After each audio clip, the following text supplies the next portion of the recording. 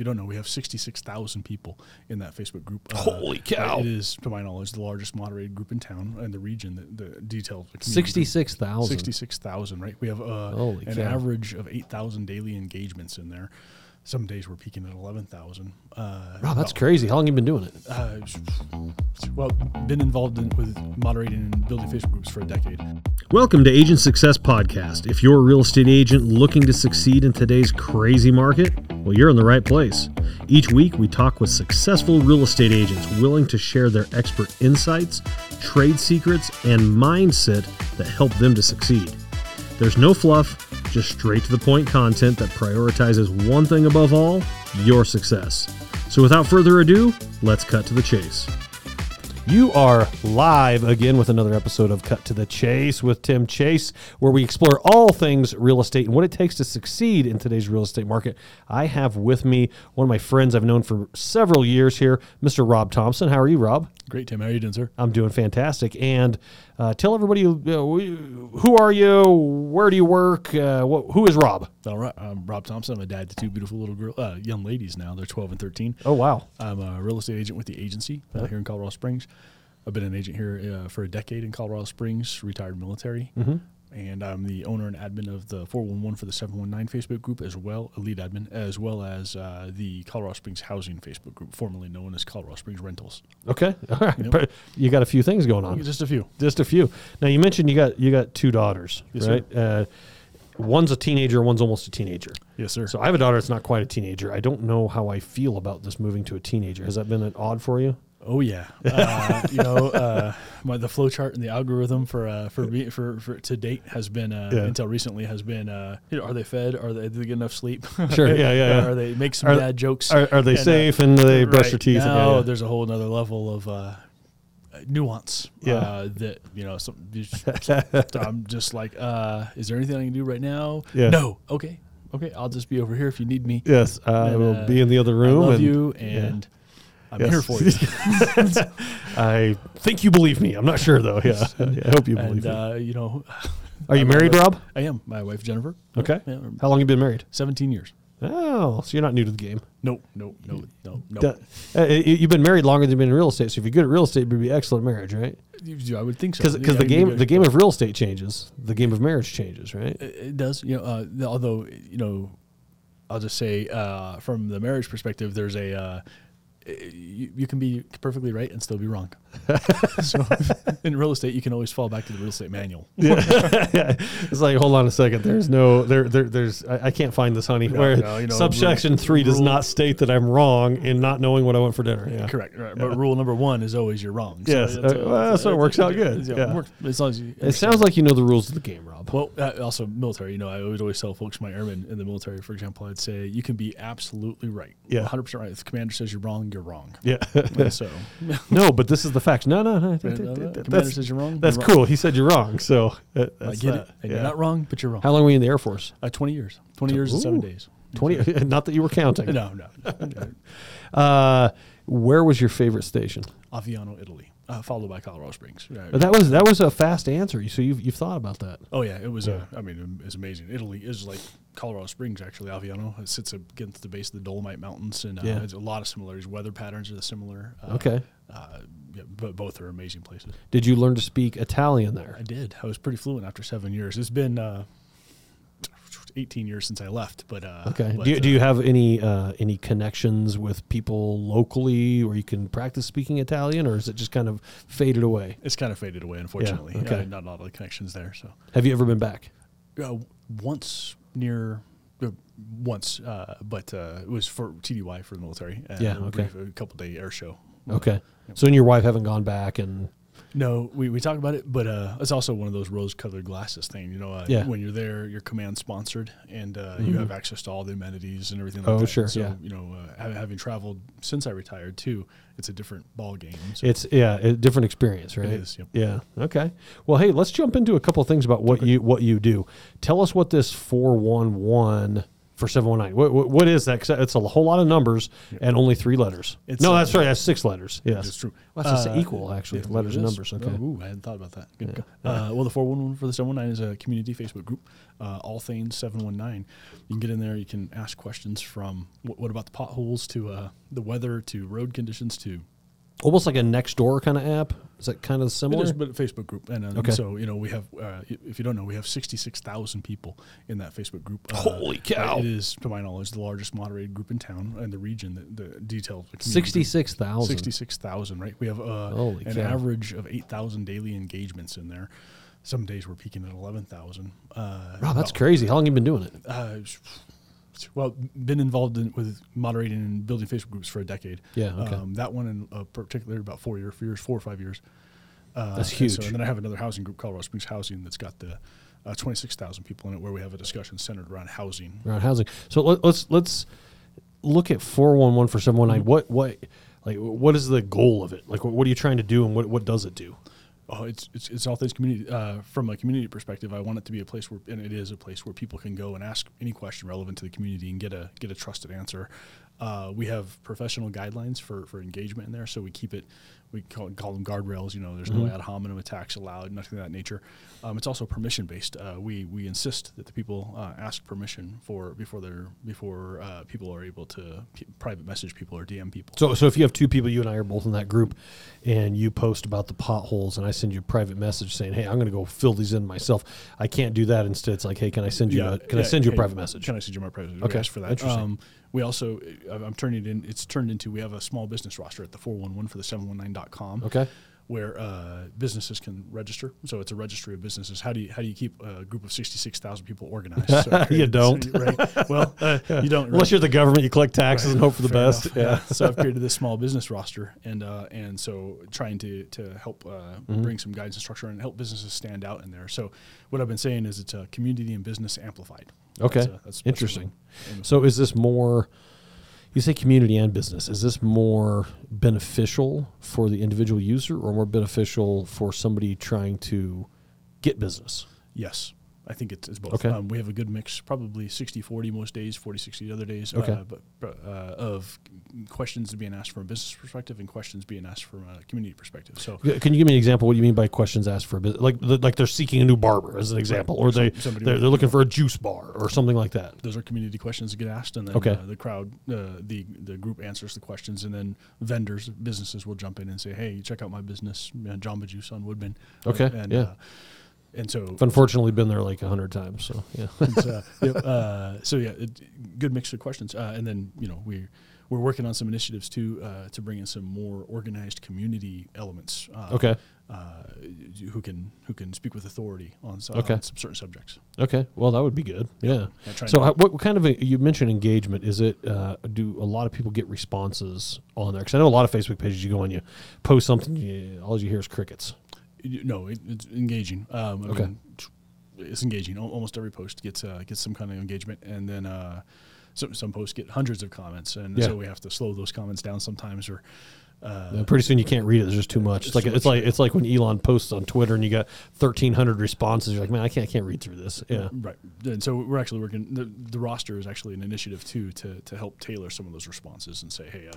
Okay, let's bring an organized approach for this because we don't want people to be afraid to post to the group. Sure. Have you thought about other platforms like I just mentioned Twitter? So have Twitter Spaces? Spaces is one. Post is another one.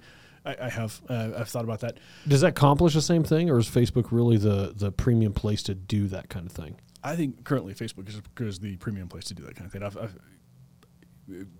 That's a good question. That's a really good question. I don't know that the other platforms are conducive to hold discussions like that. Like you just mentioned, a tweet storm.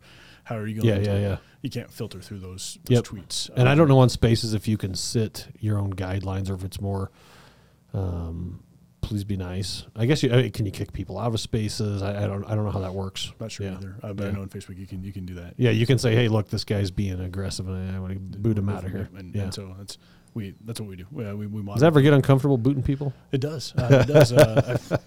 Seriously, I've had death threats. Actually, had to call the police to my house one day. Somebody for getting kicked out of the group. Yeah, they were started calling people names. True story. And and I removed them like I do. And a couple, maybe 20 minutes later, I started getting messages from people I was connected to on Facebook saying, "Hey, this guy is messaging me saying he's coming to your house," and they forwarded me the message, and he looked me up on the assessor's webpage and had my address and said, and told this person, tell him, I don't know why he didn't send it to me, but he said I'm coming to his house in 27 minutes, and I was 38 minutes away, so I called the local police department and asked them if they could send a car, and told them what was going on, and handed it off to them. It never showed. Yeah, well, I would assume they wouldn't show, but still at the same time, I mean, I guess I would just tell that guy, I mean, if this group means that much to you, first off, I'm flattered. You know, Second, like, honor the rules. Yeah, man. secondly, live by the rules. I understand we all have bad days. So, but 99% of the time is good, though. But it's good, there are some moments where people get pretty heated, and I'll just say, look, here's the guidelines. Yeah. You know, do you have a more common use for that? Meaning a question that's most commonly asked or a direction that's most commonly asked for? Good question. So I recently, I'm a data analytics guy too, and I took one of the questions that we ask people when they join is, what are you here for? And the top 3 responses are community, hiking, and information. So interesting. Information. So and those 3. It's interesting that hiking's so specific. That blew me away too. Yeah, I was like, interesting. That was I'm looking to find some hiking experts who might like to blog. And become subject matter experts. In this town, I bet you could find quite a few. But you could. Yeah.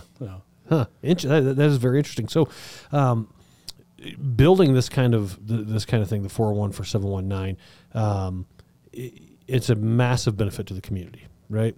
It would almost feel like governments should be involved, not regulatory, don't get me wrong here, but almost be involved, meaning like if you're going to have a group with 66,000 people on there and I am the city of Colorado Springs, I should go on there and say, take a poll.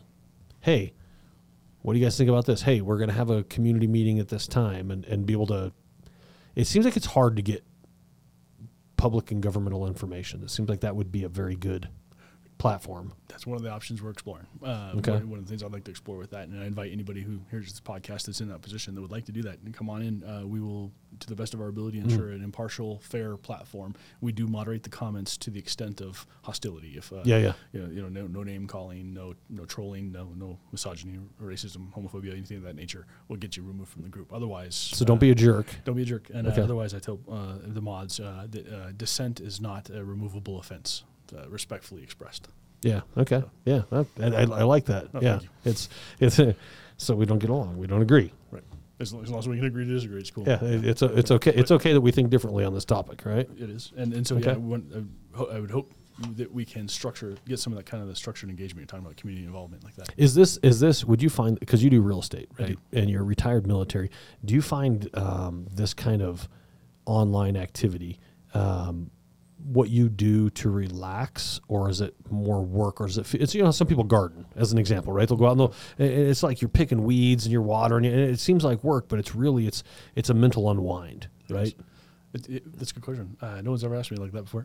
For me, it's a passion. It is a form of relaxation. It can get stressful and fast paced sometimes, but I like to build community and make connections, and so it is fun for me too. And and it's a good question. I would say it is an unwinding, even though if you were see me doing it, and I got all my you're like, man, this guy's going crazy. But it is a form of flow, almost like the Matrix state. Yeah. Okay. It's like we're going. And I build resources. I'm a programmer too, so I build some resources to connect people and to connect them to the right place. Yeah. Okay. Well, that's fantastic. Now, what is the other one you have? You have a housing? I do. What is that? That one is focused on housing. We post a lot of real estate. What's it called again? Colorado Springs Housing. Okay. It was. Most people might know it as Colorado Springs Rentals, but the conversation has expanded beyond rentals. Beyond rentals. Okay. And so it's focused on all things housing. And with that, are you getting? Now we're gonna drive this truck just a little bit differently and start talking about real estate. Are you finding that is a good source for you to help build your business, or is it more of you try not to take people from there? Does that make sense? Is it like an ethics thing you try not to, or does it help you build your business? So we meet people at their stated level of need. Okay. So somebody comes in and asks a question. If they say, hey, I have an agent, to the extent we can answer the question, we'll answer the question, right? If there's some questions we can't answer, if you have an agent and you ask me a contractual question, I can't answer it, right? It's state law, right? Or is it ethics, like a NAR ethics thing, or what is that? I think it's probably exceeding, well, it's sign crossing. Okay. So that gotcha. law, Okay. If not both. But that's just off bounds. So if somebody comes in and asks, what I want it to be is, what it is people can go in, they can ask the question, and they know they're not going to get bombarded. They're going to get as factual as answer as publicly as we can state, and it's almost a transparency model then. It is. Are you familiar with Seth Godin and Linchpin? No. Okay. Seth Godin wrote this book called Linchpin, and he says this thing. He says, give your art away with no expectation of reciprocation. And, interesting. And what he means by art is the emotional labor of your profession. My experience in real estate has been a lot of people are afraid to answer questions because they don't want to give the business away, right? If you ask a question about the buying process or the selling process, sure, I'd be happy to answer your question if you sign here making me your agent for the next year, and let's do this, right? Instead, I kind of flip the script and here's every answer to the question you could possibly ask, and I'm here if you need me. I'd love to help you if you want help. Yep, and that's what we try to do. Interesting. In there, and I would take the same approach for 411. That's a completely different approach from most real estate agents, right? Most real estate agents are sign here, and let's as soon as you sign, I can answer questions. I can show you a house. I can't really help you until then. I can answer basic questions, but I want to give you answers that you're going to take somewhere else. There is that fear. Now, there is some validity to the fear in terms of, DORA says that we need to put some disclosures in front of people at the first available opportunity before we get into specifics of your finances and things like that. Okay. So there is there's a reality behind that guardedness. But, Gotcha. But specific to the process and things like that, I'm all for not gatekeeping the information. Gotcha. Well, that's interesting. We have a saying in our office that transparency breeds accountability. Accountability breeds success. I like that. So if you're transparent, then you can be transparent in how you operate your business. You can be transparent in how you get paid. See, that's a scary one for most loan officers, most real estate agents. How do you get? Well, geez, Rob, why are you making $12,000? Well, if I'm going to be truly transparent, you got to understand I'm not making $12,000. That'd be freaking awesome if I made $12,000. I'm paying my broker. I've paid $1,500 and this, that, and the other just to get to here, and I'm paying this. I'm paying. By the time it's all broken down, maybe I make $7,000, and it's well earned. At that point, but they have to understand that that's the and it's a long full trail, it's exactly. I might have had to show that person 3 months worth of houses. Yeah, if you really, I've looked at that, like how many hours do you actually spend, and what is your hourly earning on that? I do the same kind of math to say, is this, Yeah, well, and like how many hours of searching did I do? How many hours of contract review did I do? How many times did I have to go to my managing broker, and then we had to go to the legal hotline to get this or that? And by the time, if you were a lawyer at $250 an hour, and you actually time blocked in 15-minute increments of what you'd probably be considerably over that, that $7,000 that you'd make, because you spend a lot of time. Yep, and then the systems too. From my perspective, I spend a lot of unaccounted for time building these systems and providing these platforms, and so be able to deliver that success to them. So you do get some from just a pure business standpoint. This can help to build your real estate business. But in a very respectful manner. You obviously have to obey the laws and the ethics and all the other things you have to abide by. I was hoping that you did. I know that you are, as long as I've known you, you've been, hey, here's the data. Hey, here's how you can do this. Hey, look, and in this industry, that's rare.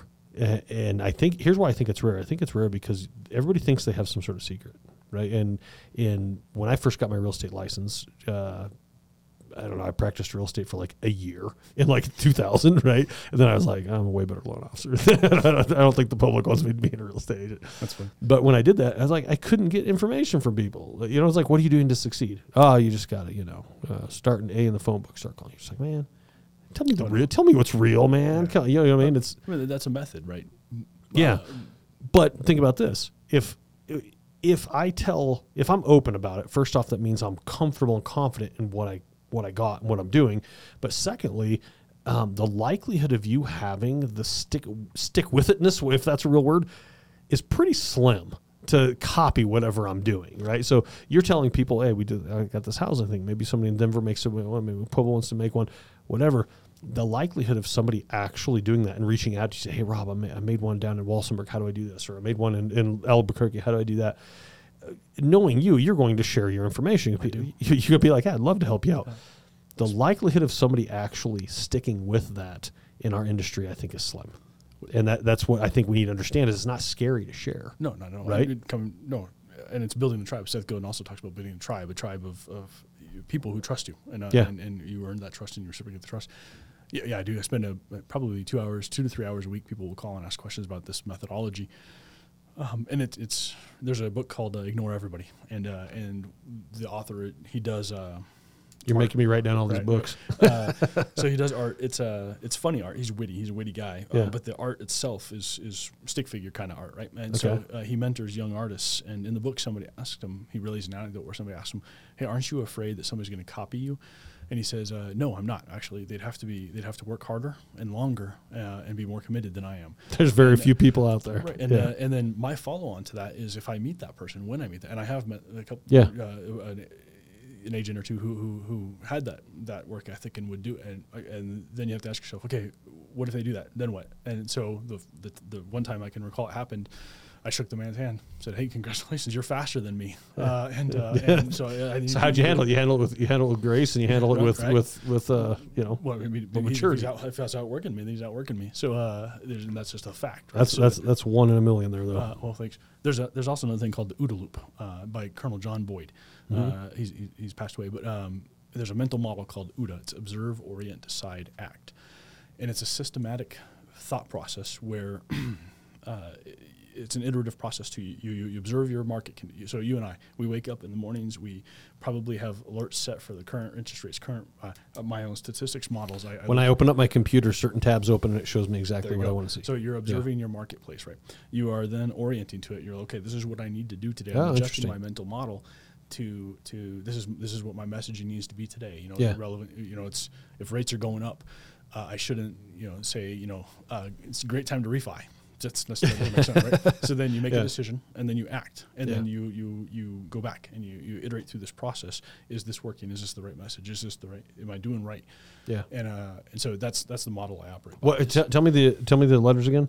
OODA, Oscar Delta Alpha. DA. Yep. OODA stands for Observe, Orient, Decide, Act, and it's a mental model. And so I'm big on mental models, and they're just checklists, frameworks for thought, right? And so that's what I use for my groups, and my approach is I'm just stepping through the OODA loops.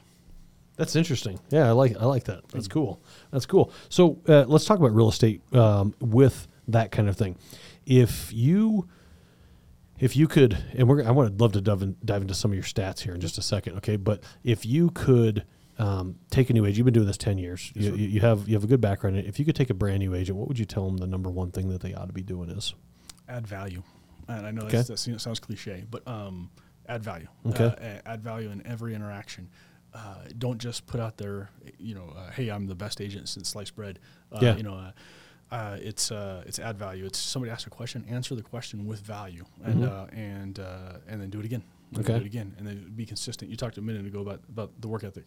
It's okay. What are my minimum mandatory practices to establish a baseline for success in my business, and then execute, and that's it. And then you execute again, and then you execute again, and so consistently add value in every response, and you will build a trusted following. So let's talk about adding value because I had a very huge misunderstanding of this, say 10 years ago. I probably still do, quite honestly, but I'm trying to get better. I believed that I had to add value, but I didn't. I believe that I was, but I don't. But now I look back, I don't think I was, right?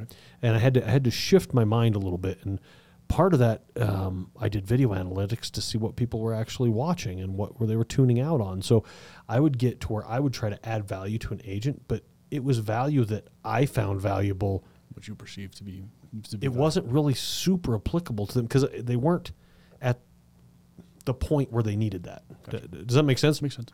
And so I've switched my value adds and maybe you can touch on this, but I switched my value adds to more almost, it's a weird way to say it, but global value adds, meaning I'm not sending out what interest rates are like. Today's interest rate is 6.375, 1% by blah, blah, blah, blah, right? Unless you're looking for a house today and you're looking to lock a loan in the next 4 or 5 days, it doesn't matter. And so I've changed my conversation. People say, what are the rates? Well, there's so many possibilities for the rates. Well, your rates are low to mid sixes because it will be different tomorrow morning, maybe even this afternoon. I don't know, right? So I give them a range. Now, if they want to drill down specific, we can, but I let them know by the time you go under contract, when you, Rob, go look for a house, I don't know if they'll be up or down, but they will be different. That is the only guarantee I can give you, right? So I used to be very, very specific. Now I changed my approach to where I try to say, how do I add value to you in something you think about more frequently, as opposed to less frequent hyper detail to more frequent bigger detail, less detail, I guess. So as an example, you saw an email I sent out the other day that was, we're down 23% in our market, right? And it's funny you responded, well, there's only a finite number of, so that was a good analytical response. Thank you. But the point being is I've changed my approach in that, and I think that's something that new agents need to do is they need to realize that not every single human needs to know every tiny detail at all times. Instead, if I want to add value to you, right, let's say I want to add value to my sphere on Facebook as an example. My value add would be, you live in this area and this is what this area, you're a homeowner in this area. Let me tell you what homes in this area are doing.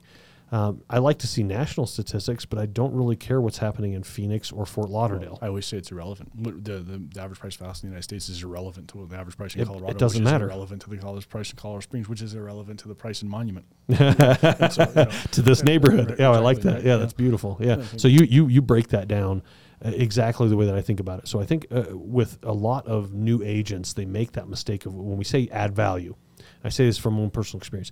Add value is I didn't understand what value was. So it's very important to ask people what is value. I'm going to write that down. Yeah, what is value? And if I can ask you that, what is value?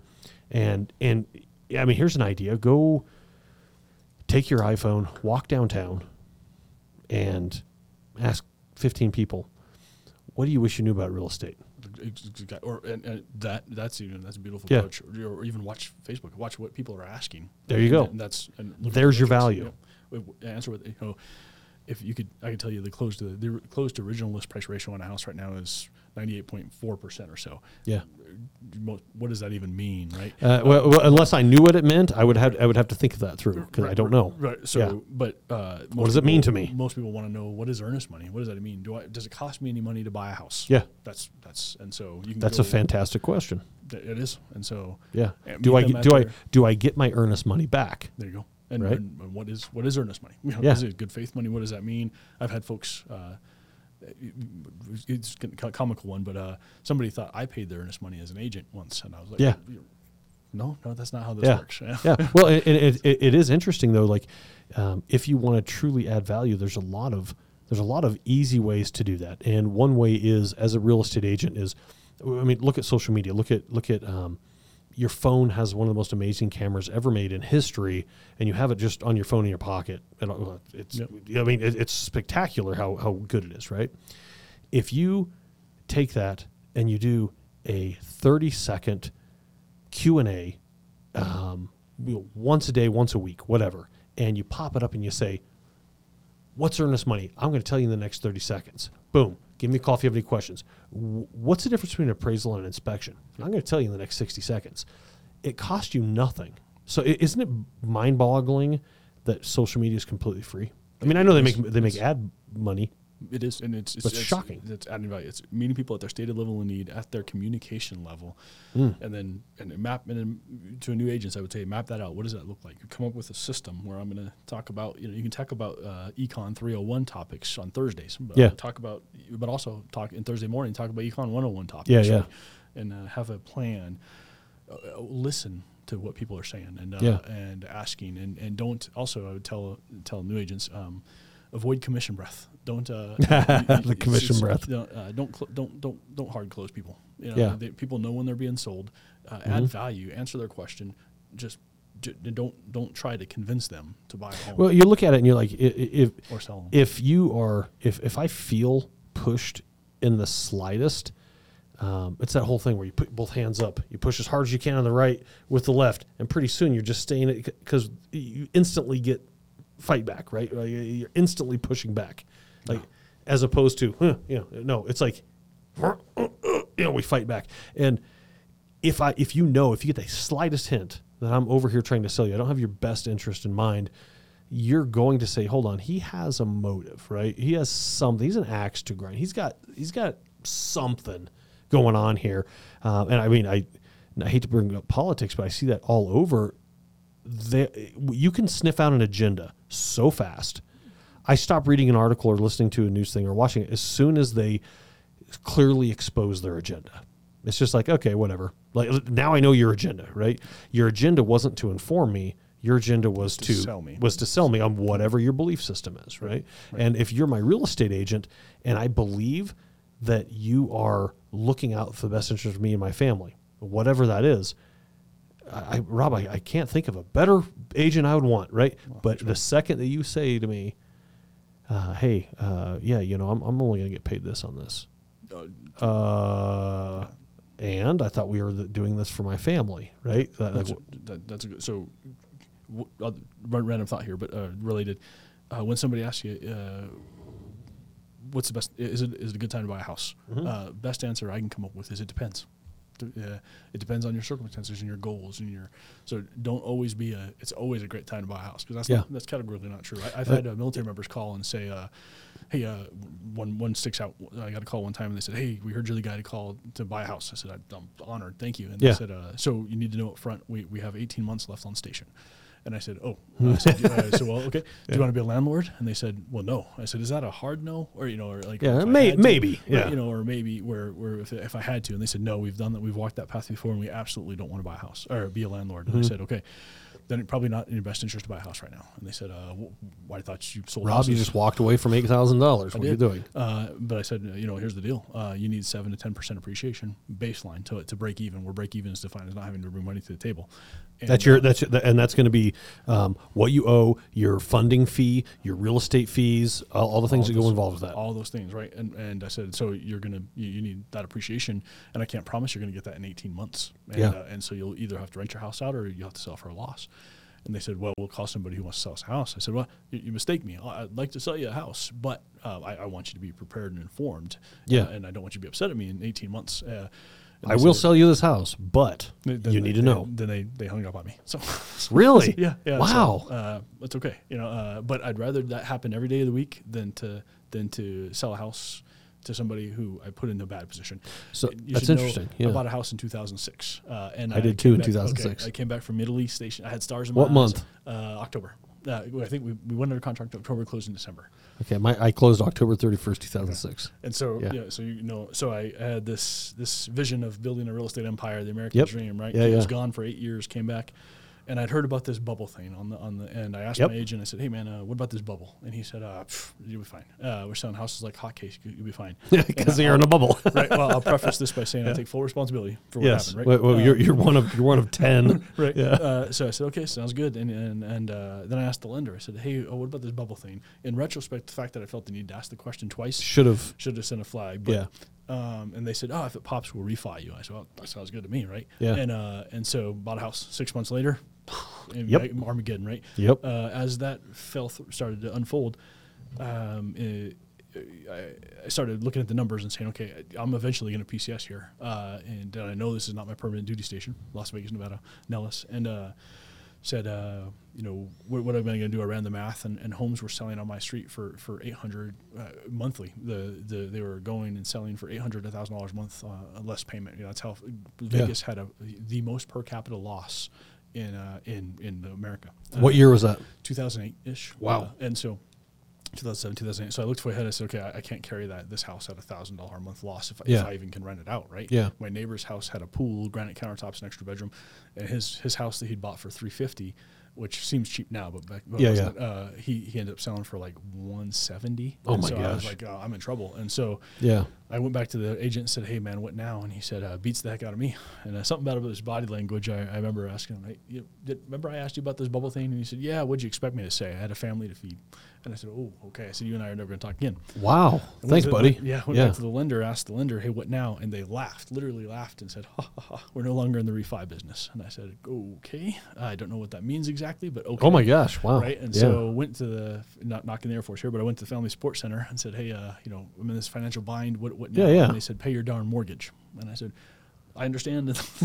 However, the math, so then I started looking around, found about this thing called a short sale, found out an agent who said they were expert in short sales.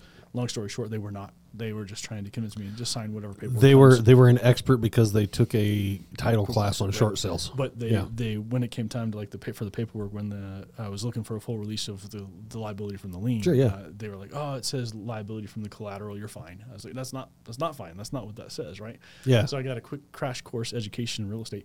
And what happened was one day I was in my hangar at Nellis, and I was talking to one airman who was in a similar position. Yeah. And then it became two. And then before I knew it, there's 14 people standing around. And everybody's in the same position. And it ended up being at least 26 of us in the squadron of 120 were in that position. But wow. At that moment, there was 14 of us standing around having this impromptu town hall meeting, and a little light bulb went off in my head. And I was like, I could get a license, and I could be the guy that tells people straight. I could actually tell you real information. Like, are you a short sale expert? No, but I'm happy to try to help you. Right. Well, and to tell people, here's the math. Here's the math on buying this house. And it's a wonderful idea to build a portfolio of properties, but you got to be strategic about it. You got to plan. Okay, if orders drop in a year, can I rent this house out for what I need to cover the loss? If I get sent overseas or whatever, am I prepared? Am I prepared? Is this house cash flow as a rental? Yeah. Baseline question. Yeah, and you should ask it in every transaction. Don't ever only have one plan, and that plan being I'm going to sell for a profit. That's interesting. I remember. I remember lots of stories, but a lot of people getting into just generically getting into real estate, solely relying on monthly appreciation during bubble time. Yep. Like, oh no, I'm going to make this. I'm going to sell it next year. You can't rely on that. Can you rent it for what you need now? Like you say, can it cash flow? What happens if a water heater goes out? Am I prepared for these items? Right. And that's going to happen. Yeah. That's going to happen, right? And so you got to be prepared. You got to have the cash flow. You got to have the reserves. Yeah. Funny thing about being a homeowner, I've come to find out over the last 15 years or 17 years, how long I've owned a house, is there's always something. There is always something. A rental up in Divide 3 days after they're like, hey, by the way, the ceiling's leaking. Oh my God. Oh, okay. Wow. Great. Okay. So drywall, paint, roofer. Yep. And I'm sure they were happy to pay for it, right? Rob? Oh, not at all. Not at all. Hey, I want to jump into some stats real quick. Okay. Because I know you look at real estate statistics. What do you find? I guess two levels of this question is, where do you find your stats? Do you compile them to yourself, or are you pulling them from RE Colorado, from PPAR, something like that? Or are you building this all yourself, and what are you finding the most valuable? So that's two parts. Let's answer the first part first. Okay. Is where are you finding the stats that you're finding to value in? So I pulled them directly from PPAR. I am a vendor for PPAR, so I have access to the raw data feed. Okay, like a RETS feed? RETS feed, exactly. Okay. And then so I take that RETS feed in, and I'm also a programmer, a Python and Java programmer. So I've built my own analytics dashboards that pull in and parse that information. Okay. Nice. And so where does that RETS feed to? RETS feed feeds to I have a couple different platforms. I've built RE6 Lab, Ready Data, grokthemarket.com, into my own local machines where I have scripts that I've set up to generate these dashboards. Okay, cool. And I appreciate you being open about this. Yeah. In your dashboards, are you publishing these? Or in the stats, are you publishing these free all over the place? Or are you just throwing them out there? I am. Well, give me an idea of a couple of stats then that you're throwing out there. Okay. So, for example, the closed original list price ratio that we mentioned earlier is 98.45%. The closed, you'll often see, if you go right now on social media and start looking at what our house is closing at, you're going to see people quoting 99 to 100%. Yep. That is slightly misleading. I don't think they were doing it on purpose. I know they're not doing it on purpose. But that's the information they're getting, right? But that only reflects the it doesn't reflect price drops. That reflects the closed price at the time, Not the original sales. not the original list price, right? So that's the list price at the time of closing. What you need to know is that the original list price to close the list price ratio is actually 1.3% lower. So so you're losing 1.3 just to get under contract. boom, that's it. And then right now also the closed to, let me see here, closed for the month to date, the under contract homes, right? They are under contract at an average of 2.7% below the original list price, which means we have a 1% drop on the horizon. Home prices are projected in the next couple Interesting. weeks. Yep. Wow. So it's the extrapolation of that. It's as near real time forecasting as I can make it. Gotcha. Stuff like where would you stand next relative to last year? So right now we're selling 33.04% less homes than we did last year at this time, and apples to apples. Okay, so that's interesting. So the thing I had sent out was we are 23% from 2019. From 2019, okay. 2019, and we're 33% compared to last year. Last year, yep. And so last year, this month last year is odd to me, because we are coming out of everybody possible doing loans, of course, or doing real estate, and then all of a sudden Fed hikes the rates by 1.5, and then 30 days later nobody's buying houses, right? Yeah. So you can see it reflected right there. That's May, boom. Yep, just fell off a cliff. Yep. Just bam. Isn't that is bananas to me? So May to July, and the volume of sales fell. So we're saying we were already in this. Yeah. We were in the beginning of the downturn in volume of sales. Yeah. And so now we're down 33% from that point. So that is very interesting. And so you're taking all this data, you're putting together, and tell us the websites again where you're putting these. So grokthemarket.com is the most easy. GROK the market. And what does Grok stand for? It's a play on, it's a borrowed from Robert Heinlein in Stranger in a Strange Land. And to grok something means to deeply, intuitively understand something. Oh, interesting. I like that. Wow. Yeah, the lead character, Robert Valentine Smith, he seeks to. Long story short, he was born on Mars, and he comes to America, United States, and he's retrieved and brought back, and so he's completely alien to our culture. Yeah, and he struggles throughout the book to really understand humanity. And wow, to grok them. That's fantastic. Yeah. So Grok the Market is where you're going to find most of these, right? Okay. Yeah.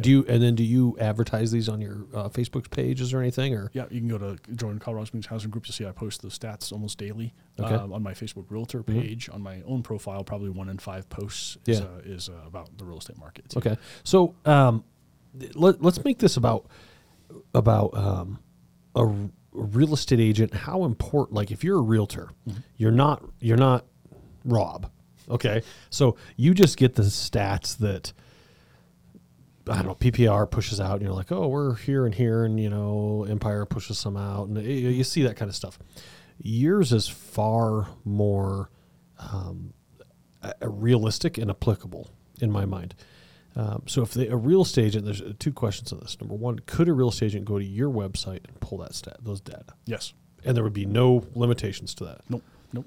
Just the programmatic limitations of what I've made accessible. If you are listening to this and you're a real estate agent, I don't know why you're not on grokthemarket.com. grokthemarket.com and re6lab.com. RE6Lab. What's the difference between the two? One, you as an agent, you can log into re6lab.com and get branded content. If you go to grokthemarket.com, it's got my name on it. Cool. But if you create an account on that website and log in, you get branded content. That's amazing. Yeah, thank you. Why is nobody doing this?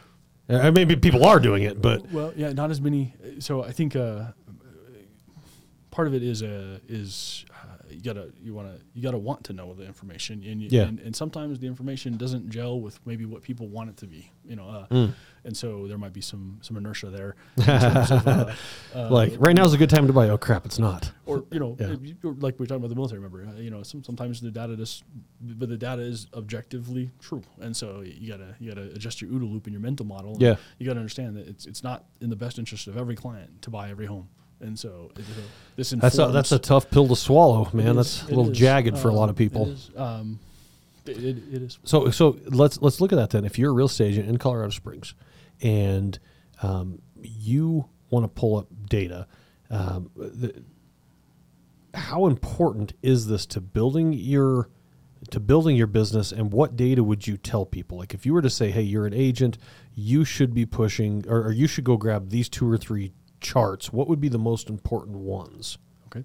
I would say first, my data is dynamic too. That's what I want to point out. Okay. The sources you mentioned are good sources previously, but they are not rear looking. So one thing about the data, like if you go to a certain website on the 2nd of the month, right? Agents are still closing out houses. So so there's going to be some lag there that is not reflected when they pull the Okay, so how long do they have from the time they sell to where MLS requires them? We're supposed to close it out, if I'm not mistaken, within 72 hours. Okay, so you have a few days. You have a few days, but sometimes I've done some analysis on the data and seen that there's many as, in one case, there's as many as 100 homes closed out weeks later. So, and the MLS isn't. Well, they do send out penalty notifications, but life happens. Yeah, it sure. just doesn't get updated, right? So now the deal's closed. I got paid. I don't got time for that. So do know now when you're talking about 17,000 homes in a year, 100 homes is not a lot, right? But it does move the needle. Sure. So I would say it's important to have hyper accurate data. And just from an advocacy standpoint, you want to be telling people the true information, right? So they can make informed decisions. I would say for a new agent, one of my passions here is I often hear people say we can't predict the market, right? Okay, and we shouldn't predict the market. To an extent, that's true because it's impossible to predict the market. You got human behavior, weather patterns, everything else. But we can give a guided, educated. Hey, this is the seasonal trends. This is we can look at this chart and we can say, okay, if you buy a house right now, this is. You need to factor in 7 to 10%, and we're coming on a down slope. So it's highly, or we look at the M2, we can say, okay, the M2 is pulling back, meaning house prices are going to keep falling. And so if you're a new agent and you're trying to convince somebody who's got a year left to buy a house, in their duty station here, to use the military, it might not be in their best interest to do that unless they can rent it out. So it's important from an advocacy point of view. And I guess I'm kind of rambling, but if you're going to claim to be an advocate. You gotta know what you're doing. You gotta know the information so you can make an advocacy. Otherwise, you're just a salesperson. Yeah. And so what? I guess if you could pick a few charts, what charts would you pick for? It doesn't even have to be a new agent. Just any agent at all. When let's say to share on social media as an example, I want to share a chart. What's important? Well, people like to know what are the different loan types, what the volume and the like for example we see here, conventional loans are 43.9% of the market right and now. Where are you getting this data? So this is from the MLS. This is parsed from the MLS, right? By the terms of sale. So for the month to date closed sales, 43.9% of the conventional. And we rely on the listing agent to input this. Correct. That's a good point. The list agent has to be inputting correct data. Okay. So if you have an FHA buyer, that you need to know that only 10%, and they're up against conventional offers. These are the things you can use to advise them, right? I have another chart that is the status of all the sub areas, where I have broken down all the sub areas. Let me see if I can pull it up for your visuals right here. So check this out. This is the sub areas year to date, and this is a chart of every sub area in town. The current count of sales, their closed to list price ratio, and the average days on market. So if you're advising somebody buying a home in Meridian Ranch, and you're the buyer's agent, you should know that the closed list price ratio is 99.53%. So if you're look right there, you have look at security versus Pueblo West. Yep. Let's look at days on market. There you go. That's a huge difference, right? You got three times as much. So if you're going to be a real advocate, you need to know that homes are moving at 20 days in security. 21 days rounded up. Pueblo West is more competitive. You can make a lower than list price offer in Pueblo West and probably get it because it's been on the market for 65 days. Days. Yeah. So days on market, price trajectory, things like that. I would say you really need to know and be able to. And if you're a consumer, ask your agent these questions. Hey, do you know what the average days on market is? And don't make sure that they know. If you're going to claim to be a subject matter expert, you need good data. Yeah. So, and I'm to me, data and stats. That's if I can measure it, then I can progress.